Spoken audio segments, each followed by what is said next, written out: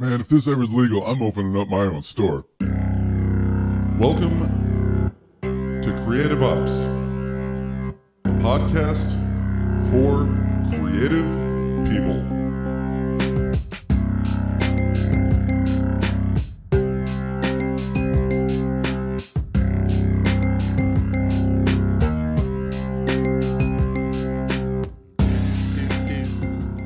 Hey everybody, welcome back to another episode of Creative Ops, a podcast for creative people.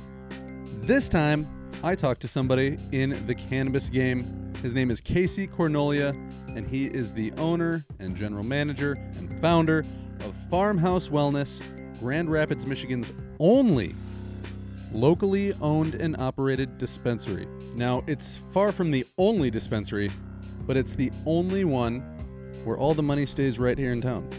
Why is it the only one? Well, Casey has a amazing story that involves, as he calls it, quote, shithouse luck.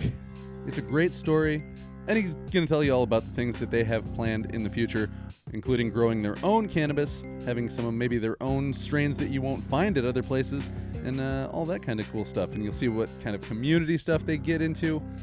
Part of the reason why I love this place so much is because you can see that they're giving back to the community. The area looks much nicer now that they're there. They're giving out food to people on the holidays. They're really community involved, and I dig it. That's what you get when you get local cannabis. So if you are ever in the Grand Rapids, Michigan area and you feel like smoking some cannabis or eating some cannabis or whatever some cannabis, check them out. Farmhouse Wellness. They're at 831 Wealthy Street in Grand Rapids, Michigan.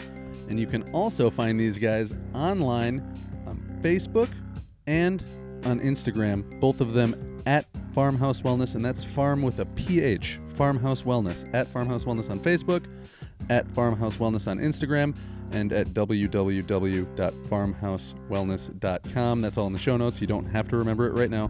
Let's just go ahead and get right to the interview because it was a really fun one, and I think you'll enjoy getting to know the man behind the cannabis.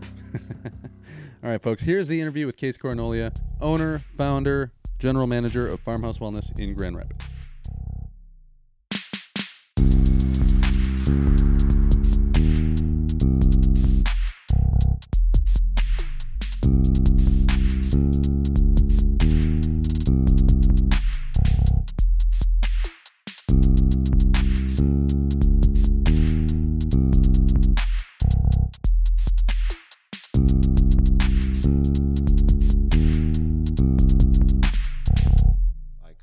Background of small business owners in our family. So my grandpa and his dad and my dad were all small business owners in different parts of the country, but a lot of years here in Grand Rapids. And for my earlier years, I was born in Alaska. Pull that up just a little bit closer. Yeah, no worries. Half that distance you got. There you go. Yeah. My earlier years, I was born in Alaska and grew up. So you're actually from Alaska?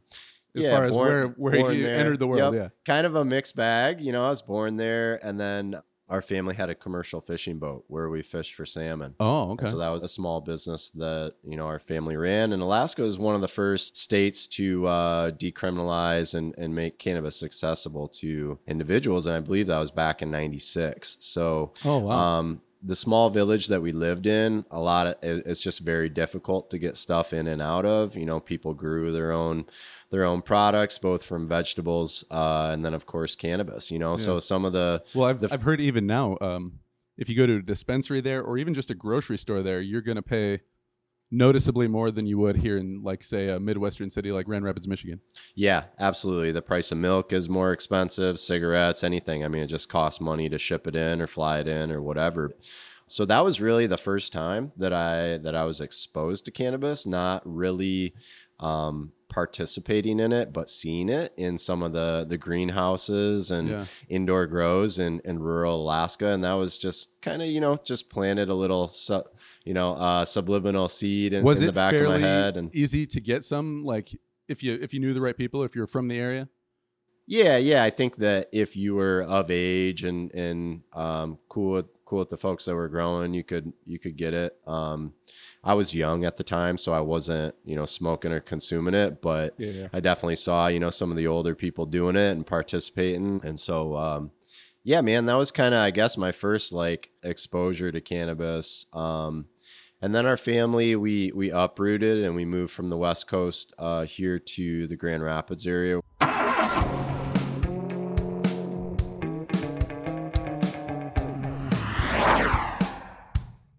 Pops got back into the family business, which was the funeral industry. Oh. And so those were interesting years. There's kind of a macabre connection there between packing in fish and then you're packing in people. Yeah, killing fish and then dealing with dead bodies. So a little, everything's on ice, man. Yeah. It is interesting, but Pops is just, he's a provider. He's always wanted to do whatever it takes to provide for the family, and I feel a lot of the same qualities myself. So yeah, our family uprooted and we came here to West Michigan, and my dad is from Ottawa Hills. He went to Ottawa Hills High School, and our family had a manufacturing plant down on Burton and Kalamazoo called Perfected Grave Vaults. And we manufactured the grave vaults that caskets go in. Oh, yeah, and then that grave vault goes into the grounds. And then they also did cremation work, for the funeral industry, cremation versus being buried. So yeah, I used to rent a place that was only like a block or two away from where they actually did the cremations, and you'd always see when you saw the dark smoke, you're like, oh, yep. Rest in peace, bud. Yep, you see some smoke rolling by, and there's one in the oven. But yeah, man. So I mean, that's kind of the rundown on the family.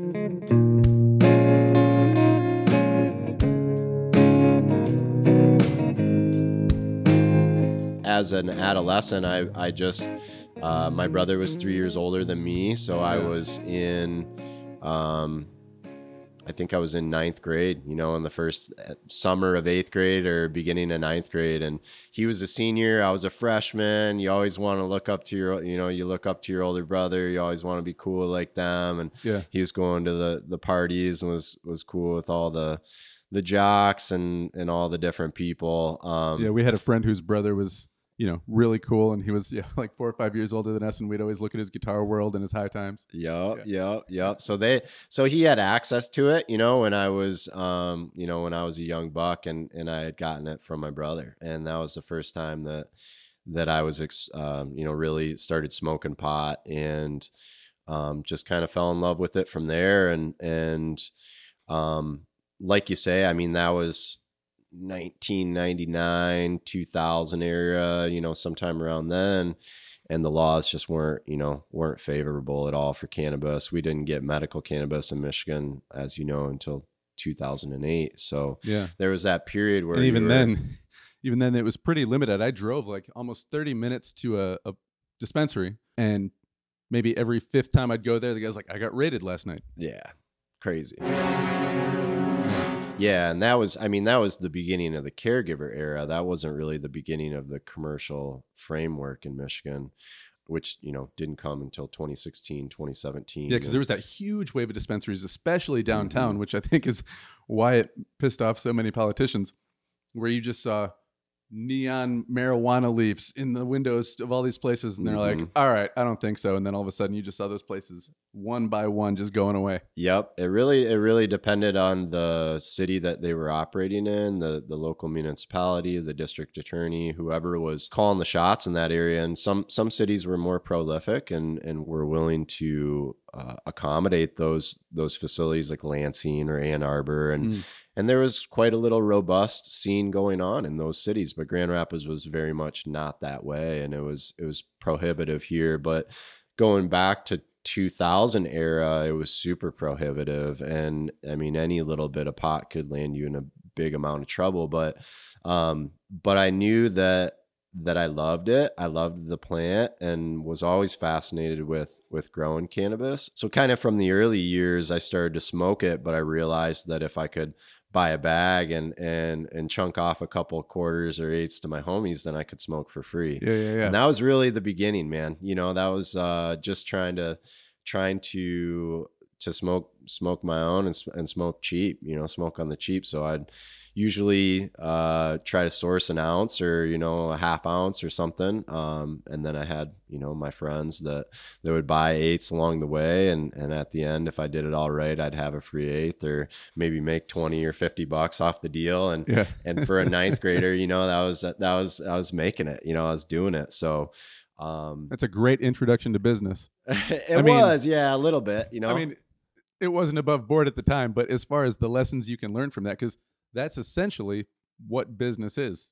Finding a place where you can get it, finding people that are willing to pay a certain amount for it, and then take the profit, right? Yeah, for the amount of risk, I don't know that it's you know, at the time it was probably the you know, when you factor in the risk is for the reward, but it, you know, it was just part of the culture, man. I mean, we were just I didn't really care. I was definitely a little bit naive, and so, yeah, that's, you know, that's how I kind of got started. And then from there, we'd find bag seed and different kind herb, you know, along the way. And I started saying, okay, well, you know, I can get an ounce from the plug or dude, maybe I can just grow this shit my own, you know? So started to plant some bag seed of various different kind herb that we found along the way. And started to experiment with some outdoor plants. And I was going to say, where did you get seeds from? Like, you know, left over in a bag, or the guy that you bought them from was like, yeah, you're interested in seeds, here you go. Did you buy them out of like a High Times? Because I know they've been selling, you know, quote, novelty seeds for a long time, right? Yeah, I never really, we tried to do some mail order stuff from Mark Emery like back in the day, and just this like, you know, Mark Emery's getting busted and he's out of Canada and getting extradited, and like it's just, we never even end up, you had to do a money order and send it to Canada and wait like 4 weeks and like be super paranoid. We never ended up getting any seeds. We just got screwed, you know, from the deal. But for me, I just, we were smoking on different herb throughout those years, but a lot of it, you know, was Mexican herb, you know, stuff that came up in packs and, you know, compressed brickweed, and that was full of seeds. You know, the seeds weren't that viable or high potency, but some of the kind herb that we would get from time to time did have a stray seed or two. So that was really where I was able to find some decent seeds. And then sometimes, you know, one of my brother's buddies would say, hey man, here's some good seeds, and throw these in the ground and see what happens. But it was right around 2000 that I did my first legit garden, I would say. And at that time, did you read a lot? Were you watching videos? Like, what was your were you helping other people and kind of getting advice along the go from that, or a little bit of a mixed bag? Yeah, it was whatever. I mean, these were like the AOL days, you know, dial-up modem, internet stuff was super sketchy. I can't remember if it was. Wait 20 minutes for a flowering tea recipe. Yeah, you got your floppy disk, you know, you're plugging it in there, trying to download recipes and stuff. And so I just pieced together information that I could get off the internet, a little bit of High Times magazine stuff that was out there. I think there were a couple grow Bibles or grow books, you know, that were available at the time. And then just some knowledge that I had playing around in the family garden. You know, my mom always had a really good green thumb, and she always had a vegetable garden and flower garden behind the house. And when I was younger, I would go back there and help her, and you know, just knew a couple things from that. So it was. It really is a pretty good crossover. You know, I've grown a little bit of my own, but I've grown cucumbers and tomatoes and a couple little fruits and stuff like that. And a lot of the principles apply. You know, you feed it certain things when it's growing. You feed it certain things when it's flowering or fruiting, and Yeah, absolutely. I mean, it's growing. It takes a lot of love and compassion, and whether you're growing vegetables or cut flowers or cannabis, it's all the same principles apply. The environment may be different, the genetics may be different, but plant physiology is the same across different different cultivars. So yeah, man, but at that time it was kind of sketchy. Our outdoor plants were always getting found by somebody. It was like, there were helicopters. It was, we never were really that successful at outdoor crops. I remember some of the very first ones I had like a really heavily wooded patch behind our house, and I went and I constructed this, it was a 4x4 little thing out of wood, and I brought a tarp back there, and in the summer every day I'd go out there at 7:00 in the morning and untarp it, and then at 7:00 at night I'd put the tarp back on and got these little CO2 canisters that we would put in our either our BB guns or our paintball guns, and like I'd crack those and throw them in there, for a little bit of CO2 supplement. So it's super backwoods, super, super, guerrilla style or whatever, if you want to call it that. And it just didn't get much sunlight, and the buds were super sparse, and and there wasn't much to them. But it was a little introduction, it was really cool to see some plants come together and have some bud formation on them. But it's one of those plants you don't even trim; you just take everything. Yeah, and my buddies are all just stoked on it. We're all like, yeah, you got some free herb. We'd probably throw it in the microwave to dry it and just do all the wrong things. But yeah, so that was kind of like my very first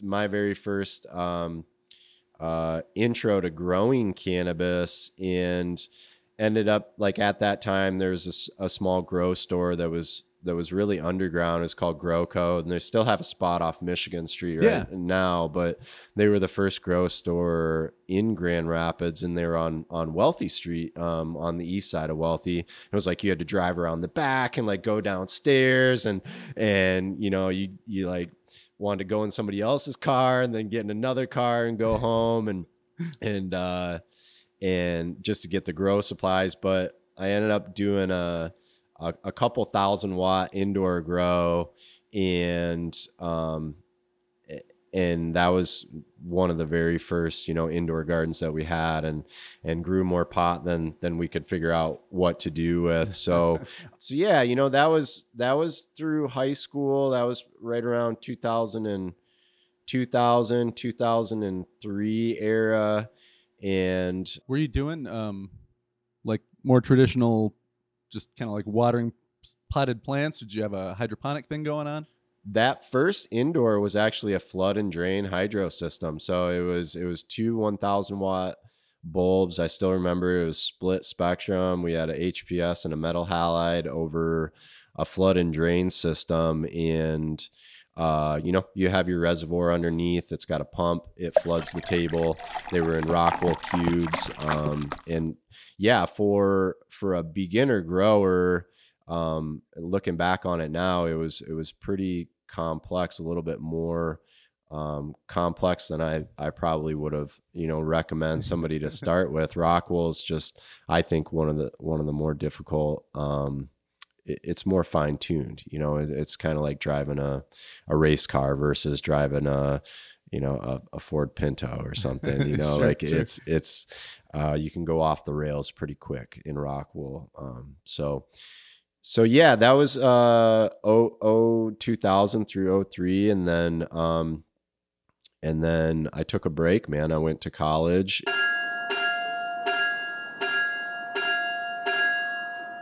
Did some traveling.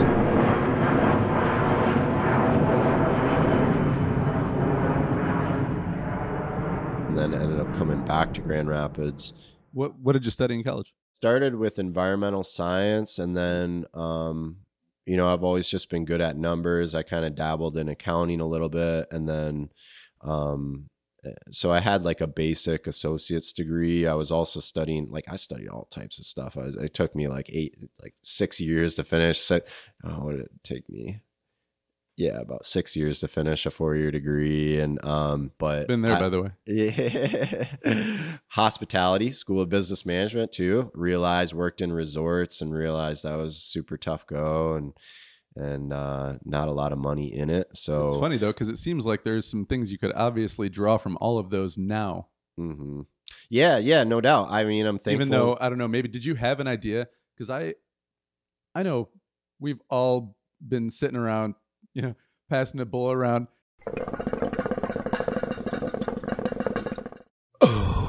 And people, Man, if this ever is legal, I'm opening up my own store. but how many people actually did, you know? Yeah, no, for sure. I don't know that the shop Farmhouse Wellness would have come to fruition had it not been for just the various different stepping stones that happen along the way. But with that, you know, just in school and realizing that hospitality wasn't my jam and being good at numbers, I ended up, strangely enough, landing on finance, man. And finance and econ, it was a degree that I got. I had some basics from Western Washington where I was studying, and then I got into a pretty bad ski accident in 2007 and broke my back skiing. And Oh, geez. yeah, it was pretty gnarly. You look like you're doing pretty well now, but at the time that must have been, oh God. So where along your back was the injury here, the main thing? It's the T12 through the L4. So it's the bottom of your thoracic, a section through the fourth lumbar. Can you say that in English or just point to it? Yeah, the lower back, bro. The lower back. Yeah. Yep. The lower back. And it was a compression burst fracture, and I blew out my right orbital bone. Punctured a lung, broke some ribs. It was a really, really serious accident in the backcountry of Washington. And I was just laid up, man. You know, I mean, they fused my vertebrae back together, and I was in a hospital in Seattle, and there was just no way I could take care of myself anymore. And my life in Western Washington came to an end, you know, and my family's like, we just, you know, you got to come home. So you got to come back to Michigan. And I did. And I came back in a full body brace, you know, looking like, I don't know, whatever, parent, you know, just imagine getting a phone call, your kids all the way across the country and they are fucked up. Yeah, it was weird. Ooh. My mom had like this intuition, or, you know, mother's intuition. And she actually called my cell phone when I was like in complete shock on the side of a hill at Mount Baker ski area in Western Washington. And oh yeah. And my buddy been out that way a little bit. Yeah. Not to ski, but super pretty, really beautiful area. But anyway, so it was a life altering event, and it changed the trajectory of what I was doing. Came back to Grand Valley and finished up there with a degree in business and finance, and then ended up just, you know, it's the height of the Great Recession in 2008, and just went to get a job, you know, try to start paying the bills and pay off my loans and everything, and ended up going into banking and getting a job in banking. So it was and was your now wife in the equation at the time for how much of this stuff, or did you guys meet like at school, after school? No, we didn't meet during college. That was right. So 2008 was right around the time this, MMMP, Michigan Medical Marijuana Program, was enacted. And so she met you post that terrible accident, which sounds like, you know, we kind of glossed over it a little bit, but it sounds like that definitely changed your outlook and your perspective and maybe your drive a little bit. Yeah, for sure. No, I was living very, you know, carefree in Western Washington, didn't have a pot to piss in, was, you know, but then got into a pretty serious accident, and it definitely, you know, you realize you're not invincible anymore when you're young like that and you get into a serious accident. Yeah, because you said, what, 20, 21, something like that? I was 21. Yeah, I was 21 when I got in the ski accident in 2007. So yeah, rolled back here to West Michigan, realized that cannabis was legal in 2008 for caregiving and for medical marijuana. So immediately applied for a license to grow my own. And then that just kind of those old years came back into play of, okay, you know, I grew some herb myself and that whole process, sorry to cut you off again, but that whole process of being able to grow is pretty similar to what you go through now to be a patient, to be able to get medical. It's just a different set of forms and stuff that you got to fill out, or does somebody like come and like look at where you're growing and say, okay, you got to have this? No, back then it was I think, a little bit more strict. You could definitely seek out different doctors or different license places, but because of my spinal fusion and all my medical records and all that stuff, I had no problem. I just went into the doctor and said, look, man, I got, chronic pain and chronic arthritis in my back. And he's, no problem. They wrote me a script and I sent it off to the state and became a patient myself. And then from there, it just kind of evolved. It evolved into I was growing my own herb, and then I'd put it out there. I'd share it with somebody and they said, oh, this is pretty good. Would you consider being my caregiver or whatever? And then I would sign them up to caregive for them, and grow herb for them. And within the caregiver program, you can have 5 patients plus yourself. So, and that's 12 plants per patient, right? Yep. 12 plants per patient. And then if you're a patient yourself, that's 72 plants. And that's the law now. That's currently the law, although they are looking at changing it. Yeah. At one time it was 12 patients per caregiver, wasn't it? No, I'm not familiar with that. I thought it was always 5 plus yourself. Oh, okay. Maybe you're just getting it mixed up with the plant count being 12, maybe 12 per person, but you could do 72, and some people were stacking it with multiple 72s, but I always just did 72 and did that from 2008 to 2020 when we opened the shop. So it was a stretch of about 10 plus years where I was growing ganja on the side, and then at night I was growing ganja, and then in the morning I'd wake up and put on khakis or a suit or whatever depending on the period, and go in and work at a bank. That was what I considered a grind. It was basically I was buying different houses and I'd set up a grow room, and then when it got too hot, I'd break it down and go buy another house or go rent another house and build another grow room. And then when I got too paranoid or felt like it was time to move, we'd buy a different place. And we did that over like 4 or 5 different grow houses from 2008 to 2000 and roughly 18, 19. And I just was like, dude, this is just wearing on me. I didn't think that was the future for me. So yeah, just start to think serious about trying to make a change and do something different. That jogged what I was going to say too, is even now, having been like more publicly vocal about my overall support for cannabis. I know people who are kind of like, hey man, you kind of need to chill on that. You don't want your kids, like parents, your kids' friends' parents to know, like, yeah. Just thinking about like, I was growing at night and then I was putting on khakis during the day. I wanted to ask you about that. Do you have any hangups as far as, I'm guessing probably not, as far as what you do, like how your kids' friends' parents are going to be like, oh, they're friends with the marijuana people or anything like that? A little bit, man. I'm trying to shirk that, trying to brush that off. Because Michigan, we definitely come from, like, if you listen to Tom Segura, he talks about like, we would risk getting murdered just because we heard like so-and-so knows a guy who can get you a really good bag. Yeah. I just think that West Michigan's pretty conservative area. Yeah. It's a pretty conservative region, and even half the people that are like, don't tell anybody, but I smoke weed. Like, oh yeah. Let's just be adults about it, because everybody's drinking. You know what I mean? For sure. I'm not throwing shade on people who drink either. I'm just saying, I think drinking has a more bummer effect on the people that do it in public settings than people who eat or smoke or whatever.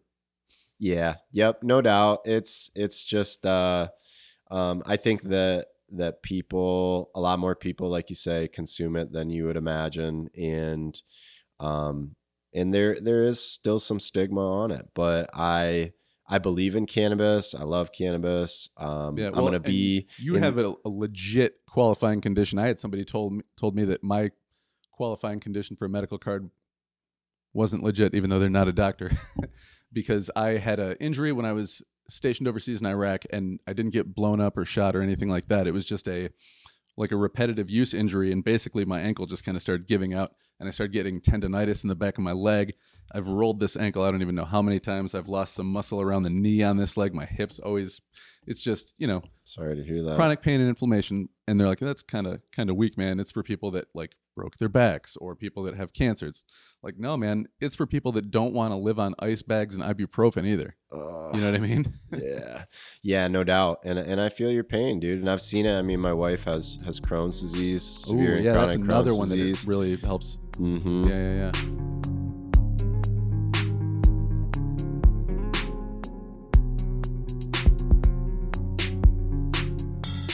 It was through the, kind of getting back to her into the equation. It was through the medical caregiving system that I was introduced to my wife. And oh, no kidding. Yeah. I started to caregive for a gentleman in 2009. And what's his name on social? Really cool guy, though. Really cool guy. And he changed the course of my life by introducing me to his daughter, and that was, he was a cool guy. And he said, one time, I came through and he's like, would you be interested in like, coming around and meeting Megan, meeting my daughter? And so he kind of gave me the green light a little bit there, and dude was cool, pop and ended up becoming my father. The question, were you good at growing cannabis? You must have been pretty good if the guy's like, dude, this is so good, I'm going to introduce you to my daughter. Yup, exactly. He gave me the green light, and then we started dating, sometime around 2010, and we were married in 2015. So that was, but it was because of cannabis that in the caregiver program that I met her father, who, and then eventually met her, and we got married and now have 2 kids. One brand new, by the way, which we talked about before the show, but he's got a little baby at home, so congratulations. Yeah. Thanks, man. I appreciate that. Yeah, so it's cannabis works in mysterious ways, and I do think that it's had its hand in my life and in a couple different serendipitous turns, but that was certainly one of them. And then getting the break to open the shop was another big one. But without that background and that hustle, I think over those 10 years where I was, every little bit of money I could save, I squirreled it away and saved the bank money and invested in a 401k, which I later liquidated and took a huge penalty on. But it was all those things over a 10-year period, just under the radar, just slowly grinding and saving, that I built a little nest egg that was able to, take all that money, every last red cent of it, and put that down to start Farmhouse Wellness. And so that's what I did along the way, because I used to teach and I told people when I quit teaching, because like I told you, I had one too many kids and I was just like, this isn't going to work. I started telling people, well, I'm going to get into writing. I want to write a novel, and I kind of want to just see where that goes. And I had so many people that were just like, but you went to college, you've got kids. You can't just do that. I'm like, I mean, I am. Yeah. And that parlayed into some paying writing work, which parlayed into getting my own podcast and talking to all kinds of cool people. So you got to just do you. But like, what was the initial reaction from like friends and family when you're like, I'm taking this money that's for my retirement and I'm putting it towards a cannabis shop? I think that people were pretty. I think that people were pretty supportive of it. I know that they didn't get any. Sure? A little bit, sure? Yeah, for sure. I mean, a little bit. It's always questionable when you want to make a significant life move like that. But they realized that I wasn't super happy in my day job, and they also realized that the caregiving was established. I had been a caregiver for 10 years and had done it, what I think semi-successfully, to the point that I've been able to save money and demonstrate that it was, a little cottage industry business. So it'd be one thing if it wasn't that's coming from out of state. And if it sounds like I'm throwing shade, maybe I am a little bit, but there's these big companies that are all coming in from a lot of them from Colorado, and kind of just bogging down the market with big, corporate weed, if you want to call it that. Yeah. So You're kind of the minority here, being a local guy, which is weird to think about from where we started. It is, and it's because those barriers to entry are so high. And I think that a lot of the caregivers, and I got hell of love for all the caregivers out there, but a lot of them were buying brand new trucks and taking wonderful vacations and just burning through the cash that they made. And that's choices that I think people made along the way, but I went about it a little bit differently. I always deposited all the cash in the bank. I had a really good accountant. I always paid taxes. I always filed tax returns. Did you have to seek somebody out who was specifically proficient in like cannabis accounting and banking? Because I know that that's just recently become like a pretty hot commodity, having a accountant who's well versed in all these things. For sure. My accountant is a badass and one of my most trusted confidants. We've been together since 2009, right around the time that I started growing pot. I just right away was like, I got to figure out, what I need to do with this money. Do I report it? What do I do? And working at the bank, I was in commercial banking, and I knew that any business that came along, the bank, when they would go to look at their records, if you weren't paying taxes and if you weren't reporting profit, you had no leg to stand on when it came to asking for capital.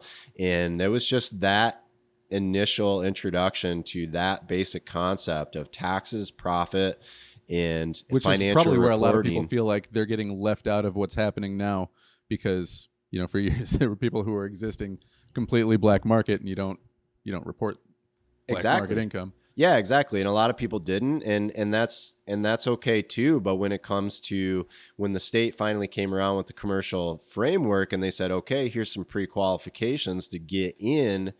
Show us your tax returns. Show us your bank statements. Show us your caregiver records. Show us. I had all that stuff. I did, and a lot of people did not. And then also it's a pain in the ass, but I mean, it makes sense on their end too, because they don't want to get caught up in anything that could be considered, like class 1 illegal drug handlings or whatever. Mm-hmm. Yeah. Yep, exactly. A lot of people were just afraid to do it. They were afraid to go to the bank and deposit cash. They were afraid to pay taxes, and I don't know. I mean, I just did it because I thought that it was the right thing to do long term. And I'm in hindsight, I'm glad that I did. But so it was really that kind of framework, or that groundwork that allowed me to apply for the licensure system, and allowed me to get pre-qualified with the state, and then work to find a property in Grand Rapids. So yeah, it was just really a trip. At the time, I didn't really like paying Uncle Sam, on ganja sales that I was doing in my basement or in a barn. But in hindsight, I'm glad that I did. And it's fucked up because the cannabis industry is, you just get taxed 6 ways a Sunday. Even the shop now is like, dude, if I got enough for a bus pass home, I've done a good thing. Like it's 280E, which is the federal tax code, is just gnarly. It's absolutely gnarly, and it's more punitive to cannabis industry than any other industry on earth. Is there still much of a hassle from law enforcement with, raids or just threats of raids or anything like that? No, I mean, I keep it pretty low key as far as like my personal garden and my personal growing and everything. But with the facility and with the grow, I'm more worried about, just people robbing it, just being because insurance is probably tricky too with stuff like this. Insurance ain't going to do anything for you, man. Yeah. I've got all types of insurance, but they won't cover it. Or if they do, they're going to make it really, really difficult, and they're going to drag it out, and they're going to pay a fraction. You're going to pay super high deductible. And it's really just a requirement to have it for the state. You got to have a ton of insurance. Mm-hmm. And so nobody's really benefiting from that except for the insurance agents. Sorry. Sorry to my insurance agent, I love you, but, that's the reality of it. So and you're not the only voice in any industry that's says similar things. I know, man. I gotta love hate with insurance, man. It's just it's a side thing, but yeah. So it's it's definitely been an interesting road, and unfortunately, kind of one of the comments that you were saying before we got started about a lot of the caregivers like myself that grew clandestine and in basements and in barns, they weren't able to get in. They weren't able to get into the licensure system for maybe some of the hurdles that I talked about before.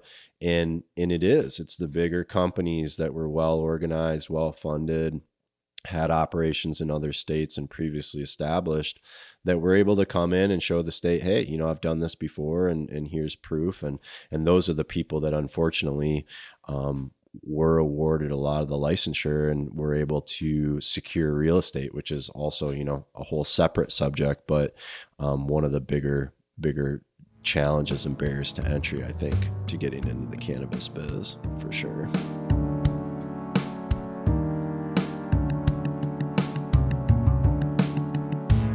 I came from a all medical background, and then the recreational boom was a whole other thing. But I know there's separate weed in a weed cannabis. Do you care what people call it? I mean, I've heard you call it a couple different things. Yeah, I know some people are like, I prefer if ganja. you call it cannabis because it gives it more legitimacy, and weed just sounds like something that stoners smoke. Weed's cool with me. Yeah. So there's a set aside amount of weed that's just for medical, and then a set aside amount that's just for recreational. And if you run out of rec, sorry, this is only for the medical people. What is the difference between the two outside of, one gets tagged to this? Is it concentration, THC concentrations? Is it just the way, I don't know. How do you know what's going to be medical, what's going to be recreational? The difference between med and rec is there's a couple differences, but one of them is that they originate from a totally licensed separate facility. So within the commercial framework, you have a medical license and then you have a recreational license. So if you apply for a medical facility, you can only either cultivate or process medical cannabis out of that facility. So that's one of the big differentiators. But then just from like a testing requirement standpoint, on the grow side, it's a lot more stringent as far as the TYM, the total yeast and mold thresholds. For medical cannabis is 10,000 CFU, or colony forming units, which is a measurement of the amount of mold and bacteria that's on cannabis. So 10,000 CFU, and that threshold is really, really low. In fact, I think they're trying to change that and get it bumped up. But just because too many people are having a hard time meeting that. Oh yeah, especially in the beginning, a lot of people had a lot of challenges getting past that. Tight humidity controls and all those kinds of things. Yeah, you got to work at different environmental controls and super clean environment, super clean genetics, all those things. But yeah, you see pictures of some people, it almost looks like they're, going into a room with somebody who's got some terrible contagious disease. They're just suited out. Yep. Tyvek suits and the whole nine, man. When you go in there, it's sterile environment. And so it makes sense. I mean, it makes sense if you are dealing with cannabis that goes to a medical patient who potentially, has cancer or other chronic illness, immunocompromised, you name it. You want that cannabis to be as clean as possible. You want it to have the least amount of mold and bacteria as possible. But I do feel it's a little bit double-sided, not to get too off track here. But there's certain amount of mold and fungi just in the air that we breathe, on the strawberries that you had for breakfast or whatever, or just on the bread that you picked up at Meijer, so people are exposing themselves to yeast and mold in other ways. But when you put it on cannabis and you fire that cannabis, that combustion that occurs, I think is where they kind of drew the line. So anyway, that is one of the big differences. 10,000 CFU on the med side, 100,000 CFU on the rec side. So that rec flower can have 10 times as much 10 to 1, yeast mold and bacteria on it and still pass testing and go to market versus medical. There's some people have a feeling that the rec weed actually isn't as strong, which I think there are some states that say like rec weed can only be such a high concentration, THC concentration. I think they do have that in other states. I'm not as well versed in other states. I think like Illinois is trying to implement something like that where there's a cap on the THC on the rec side. And so we see potent pot both on the med and rec side, but we don't have that kind of threshold in Michigan. That doesn't exist. The other big one that there's really two other big ones is on the edible side. The edibles can go up to 200 milligrams on the medical side, and then they're capped at 100 milligrams on the recreational side. So you just get higher dose, higher concentration edibles on the medical side. Still, if somebody eats 100 milligrams, it's a lot. It's a lot. I wouldn't recommend it. I'd recommend starting at like 5 if you've never done it before. Because I've seen people get too high off an edible, and they just like sit there like, oh my God, I think I'm going to throw up. No, I'm not. Yes, I am. Yeah, low and slow, bro. Low and slow. You want to take it easy on and don't keep eating it until it kicks in either. Give yourself at least an hour to absorb it and observe and see if you want to dive back in for some more. But so 200 on the med side, 100 on the rec side, and then the other big one is the excise tax. So within Prop 1, the state designated a 10% excise tax that's on top of the 6% Michigan sales tax. So every cannabis sale, has an all-in 16% tax on the rec side. That's not money that goes to Farmhouse. That's money that goes to the people who allow you to keep doing it. Yeah, Governor Whitmer, and then it goes to the marijuana fund, and it gets siphoned down to the municipalities that participate. Some goes hopefully. Some goes to schools. Hoping that the government works efficiently. Yep. Some goes to research and development. Some goes to law enforcement. But is some of that going back into like, I know I just read recently that there's what's it called? Like the Higher Learning Center that's teaching people how to grow and get into the business side of things a little bit or something like that. I think that's privately funded. I don't think that comes from the state. That's okay. I don't quote me on that, but I think that's partnerships between different cannabis companies and that institution. The city of Grand Rapids is trying to form a nonprofit right now too, but that's totally separate type of thing. Yeah, that's totally separate. But the city did get, in its very first year, $600,000. And then I'd love to see what that number is now. But I believe in January, just a month ago, they got their second remittance.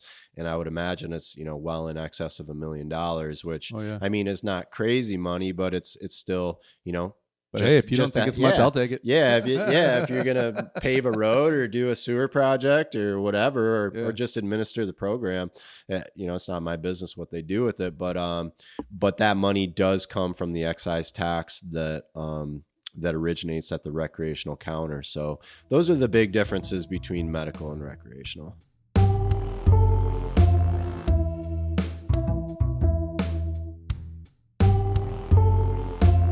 I know that I'd heard people in the industry saying, man, let's hope this doesn't go recreational. Let's just hope it doesn't go recreational, because their whole thing was then you're going to see way more companies from outside pushing out the people from the inside. And, I don't know that I can say that they do or they don't, but it does seem odd that there's one locally owned and operated dispensary in Grand Rapids, or at least at the time that you guys opened, you were the first. I don't know if you still are, but there's maybe one or two in Lansing. I think there's one in Saugatuck that has its own little grow attached to it. But I mean, as far as like really getting a true local experience, why is it so hard? I mean, you've already said that there a lot of people made bad decisions or made decisions that made them just ineligible, but even still, like there's local money going into lots of things. Why isn't more of it going into this? It gets back to the framework, how they set up Prop 1 at the state level. So at the state level, cannabis is legal.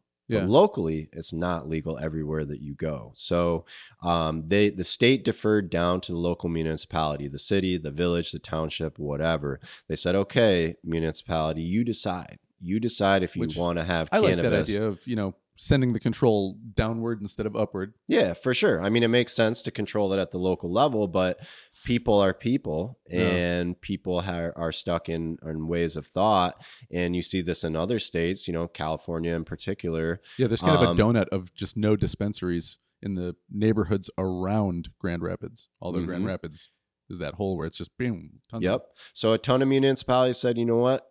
It's not for us, or we want to wait and see, or whatever. So you really have, I think it's like between 5 and 10% currently of municipalities in Michigan that actually opted into cannabis within their jurisdiction. So what you have is a small percentage of places that allow it for business. And when you have such a small amount of opportunities, it creates a tremendous amount of demand on a small supply of places to do business. And that gets into what I think is the other really big reason why a lot of local shops aren't in play, or a lot of caregivers didn't get in, is because the hunt for real estate is so fierce. If you have such a small amount of municipalities that are saying, just hey, this place here that you've got, I don't know if it was on the website or a different interview you did, you said it was kind of like there was just this one little spot that met all the criteria of like you weren't this close to a church or a school or whatever else, right? Yeah, for sure. The city outlined sites that were potentially suitable, and that you had to be, and you could have been within certain feet of a school or a park or a playground or a substance abuse disorder, but you had to get a waiver. This particular site did not require that, and that ended up being to our benefit down the road as we went through the planning commission and the different licensing at the city level. But getting back to the real estate itself, I mean, when they came out in, I guess it would have been 2018, and they said, hey, here's the areas that are going to be quote unquote the green zone, it was just a mad rush. It was a complete mad rush.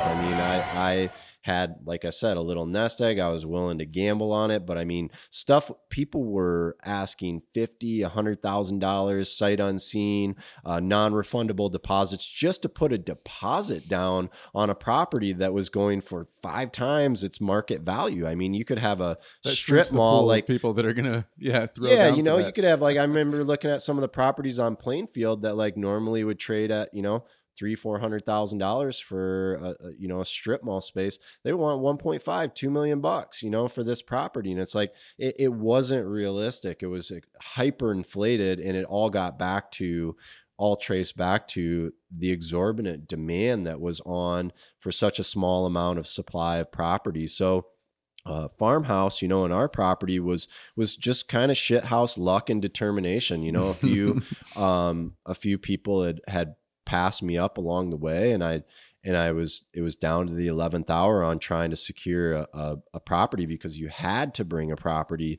to the city in order to move forward with licensure. You had to have a property under contract.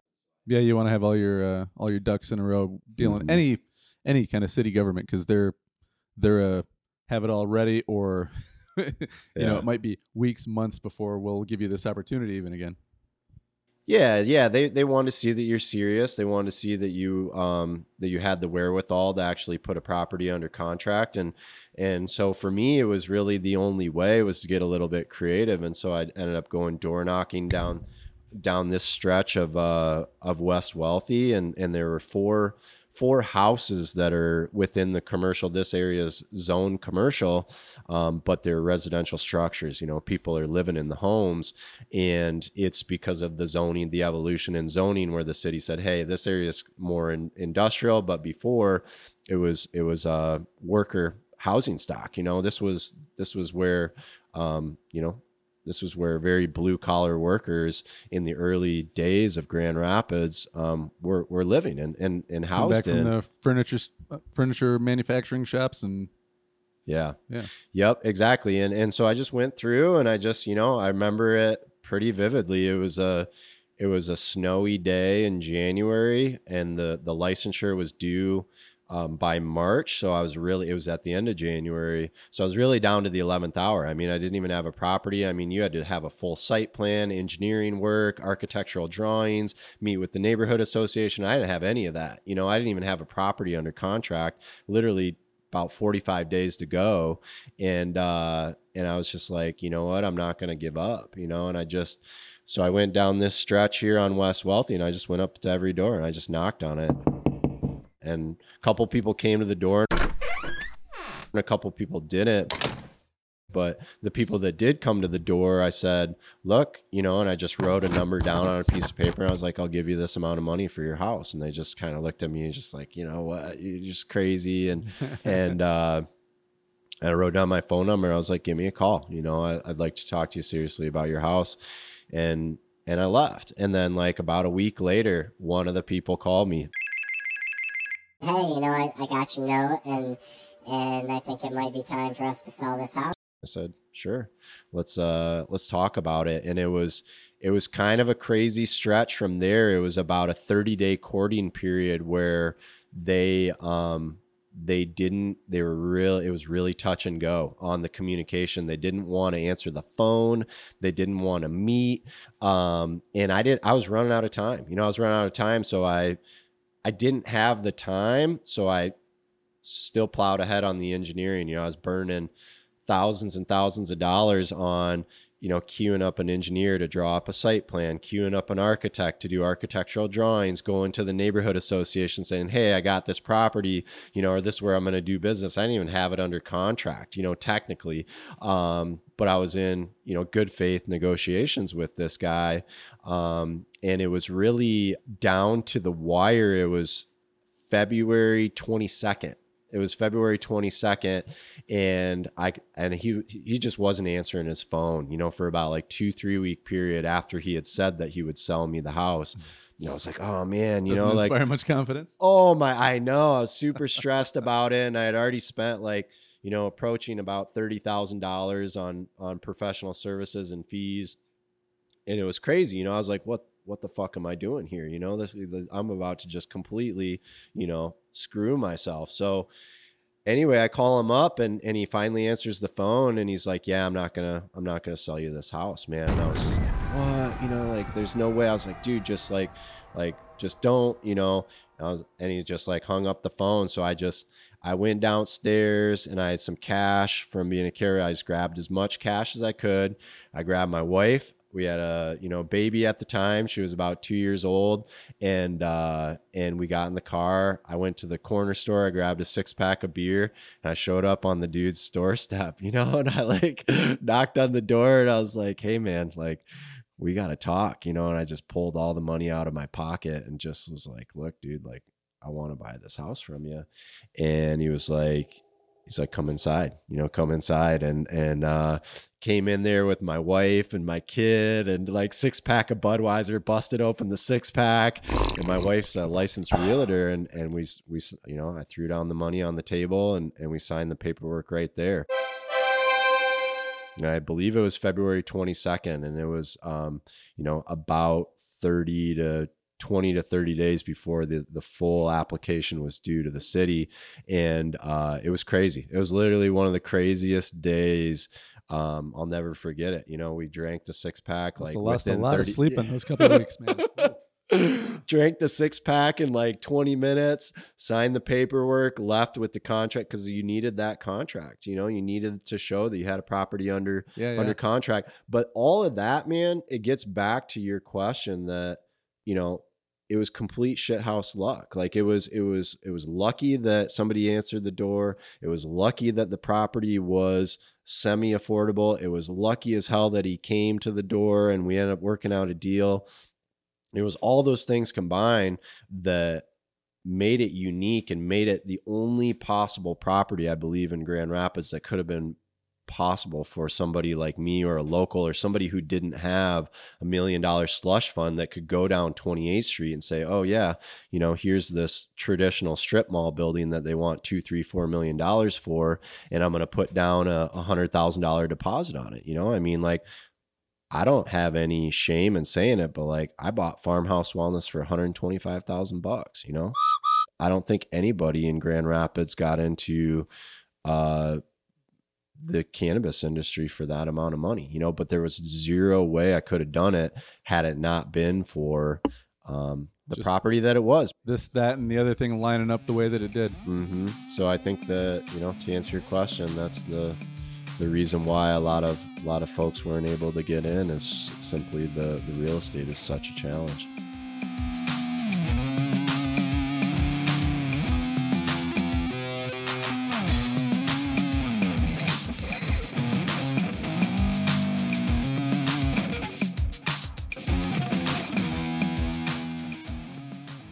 Has that proven to be a big draw? I mean, I know that was the reason I was like, I want to check this place out.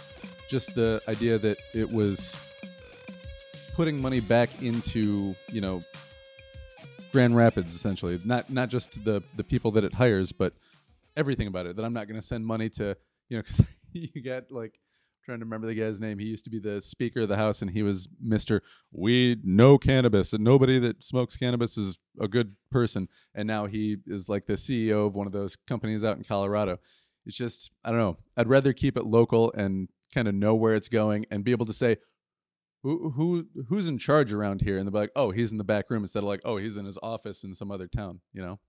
So is that, sorry, that's a really long way to ask that question, but do you find that people are like, hey man, I wanted to go to the local place?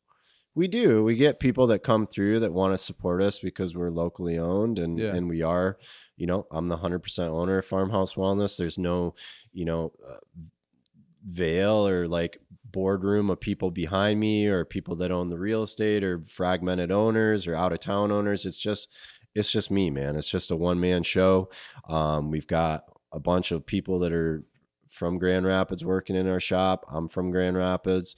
One of them one time saw me when I pulled up to the curbside, and they're like, hey man, were you at Meijer last night? And I was like, yeah. Yeah. So I mean, it is cool. It's cool. We get people say that all the time, and I'm very involved. I'm here every day just about, and especially in the beginning, really bootstrapping it to get this thing off the ground, you know? And well, and not just that too. I don't want to downplay the community involvement of things here too either, but like the house looks very nice. I'm guessing it didn't look like that when you bought it.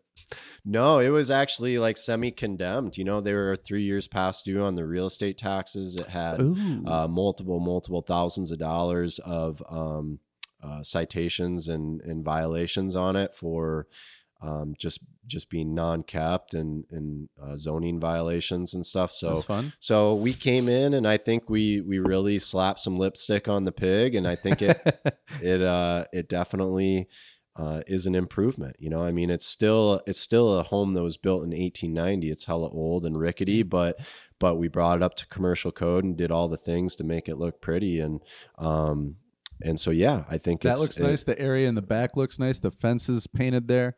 Thanks, man.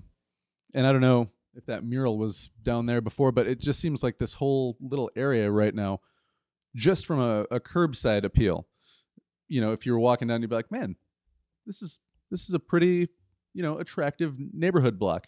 Do people within the community seem pretty happy to have you guys here? Or do they say like, hey, thanks for planting these trees around here. Thanks for doing this and that to kind of, like you said, put some lipstick on the place? I think so. I think that we've been really engaged with the neighborhood and the residents in this area. And I saw right around the holidays, it looked like you guys had grocery bags out in the back too. Was that you guys?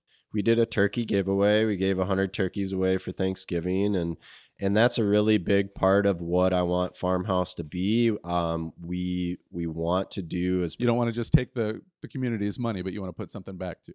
Absolutely. And I really have high hopes for this stretch, but a lot of the work that we're doing is thanks to an urban planner that I met along the way. Her name's Lene Wells, and she owns a planning firm, and she was the person that helped me with our presentation. We first met at a neighborhood association, and she was one of the first people that helped me along the way as a professional. And and I'll never forget it, but we've been doing business ever since. And it was really, I knew that I was out of my league as far as community engagement and planning and urban development and all that stuff. And it's somebody who does something that you do, it's good to hear that you've got a control in your ego to say there are some things that are just over my head, because I think in any creative venture, but especially something that involves this many other people, you have to be able to know when you can, not just can, but need to rely on somebody else for their knowledge or whatever that they've got that you don't have. For sure. No, and I knew that the first time that I met her, that she was super well versed at community engagement and really good with city officials and all the things that I don't really pride myself in being an expert at. So that was a really big key to making this whole business and this venture possible.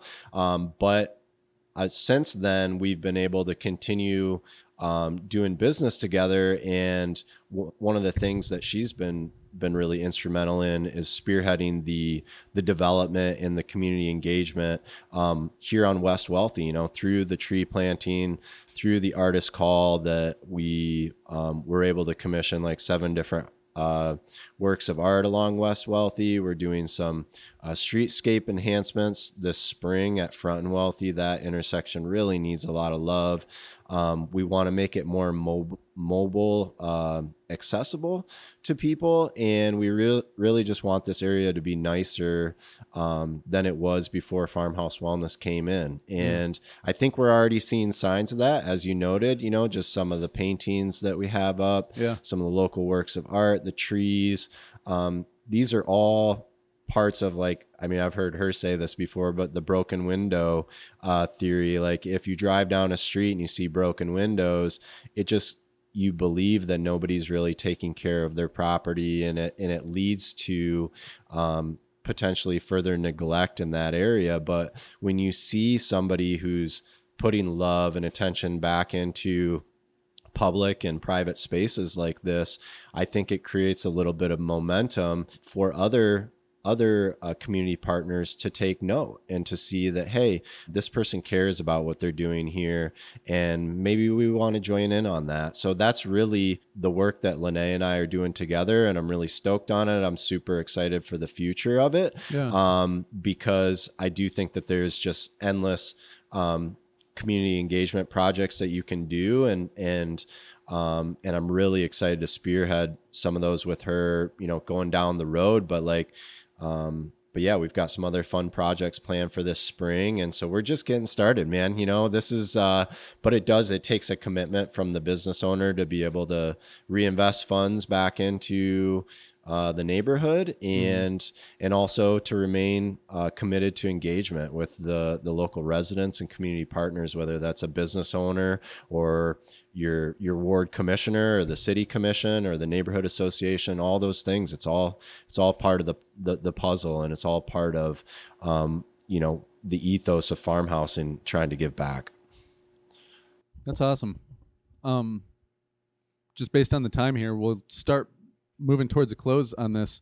But one of the things that I wanted to ask you about, from talking to the few people I know in the industry, it seems like kind of the vision that a lot of places have moving forward, dispensaries, is that they want to have like their own signature lines, signature strains.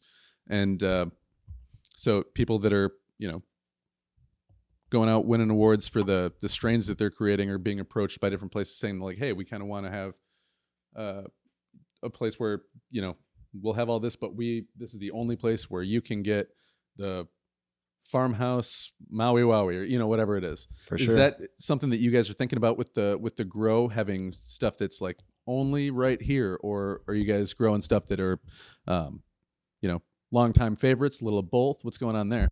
Yeah, for sure, man. I'm super pumped about the grow. I'd love to, if you're curious, we can walk over there and show you. We're at like the 5-yard line, man. It's been about a 2-3 year project. So I'm really excited to get that facility. Yeah, because for people open. who don't know, just to grow one plant from the time you drop a seed, hypothetically, and you don't do all the other things like taking cuts to it, you just drop a seed and then you have flowers that you can cut.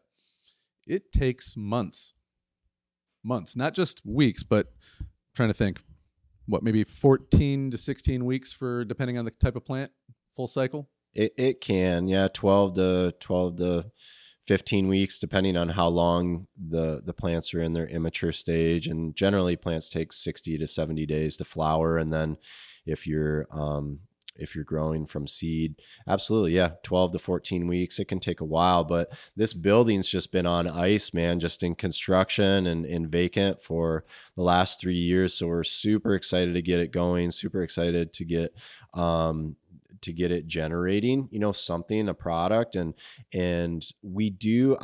I really do want to be able to provide some of the nostalgic strains that you see and that are consistently asked for, the Diesels or the Gorilla Glues or the Jack Herrera or, Strawberry Cough or whatever, that there is a certain amount of demand for those products, but those are also accessible out in the marketplace. So we're able to go out and get those from other growers or other processors. I really want to have products here that are super unique to Farmhouse only. Yeah. One of the big things that makes us unique is having, proprietary products. And at the end of the day, cannabis shops are relatively all the same. I mean, you can go to get a vape cart from here. You can go down the street and get that same vape cart for, plus or minus $5. And it comes down to, who you want to support, and hopefully they have some unique products and good customer service. But the grow, just over the last, really heavily over the last 5 years, I've been collecting seeds and paying a decent, pretty penny for different genetics. So I've got what I think is a really nice stash of proprietary genetics that are bred by some of the more reputable breeders in the industry. And I'm really excited to pop those from seed, explore the treasure chest of genetics that's in there, have proprietary products for Farmhouse Wellness, and I will not sell it to any other store in Grand Rapids. So if you're interested in getting, something that's unique, locally grown, craft grown, come check us out. We hope it's, operational in the next 1 to 3 months or so. Just a tremendous amount of paperwork and red tape to get it open, but we're almost there, man. And I think that that'll really help us, by having some stuff that the next guy down the street doesn't have. And that's also grown with a ton of love and intention. Yeah. And that's the big thing too, because people are already paying a pretty good chunk of money compared to what you could grow it for yourself, but you're paying for somebody putting in those weeks of time to grow it, find the best ones, clone those, yada, yada, yada, yada. But on top of just that, well, no, I guess that's most of it right there. But I don't know. Go ahead. No, Sorry. You're straight, man. No, It'll come to me in a second. No, so I'm really excited to be able to have some unique strains that are unique to Farmhouse. We're not going to sell them outside of Grand Rapids. And then what I think is really going to set us apart is that I'm really not interested in selling our product for a high price. Like, I really want it to be as accessible and as affordable as possible to the consumer so that they can experience quality cannabis without having to take it through the nose, man. There you go. Because, I mean, depending on where you go, and I'm not going to say anything about anybody, what they charge, because like we're talking about, where I got lost in the details was it takes a long time to grow cannabis, period. But to find really good and to grow it the right way, make sure that everything is where it's supposed to be, all steps along the way, takes a lot of work. So it's worth paying a little bit more for. But if you can lower your overhead growing your own, but also control all the things in the quality department, because, if you ask not just people that work here, but anywhere, hey, tell me about how they grow that. Do you know if it was grown indoors or outdoors? Probably outdoor. I'm not really sure. You know what I mean? So you don't know if it was grown organically, what kind of things they were putting into it, if it was grown indoors or outdoors. Some people have a preference. Some people are like, I don't want any bird poop in my weed. But I'll still smoke it if it was grown outdoors. But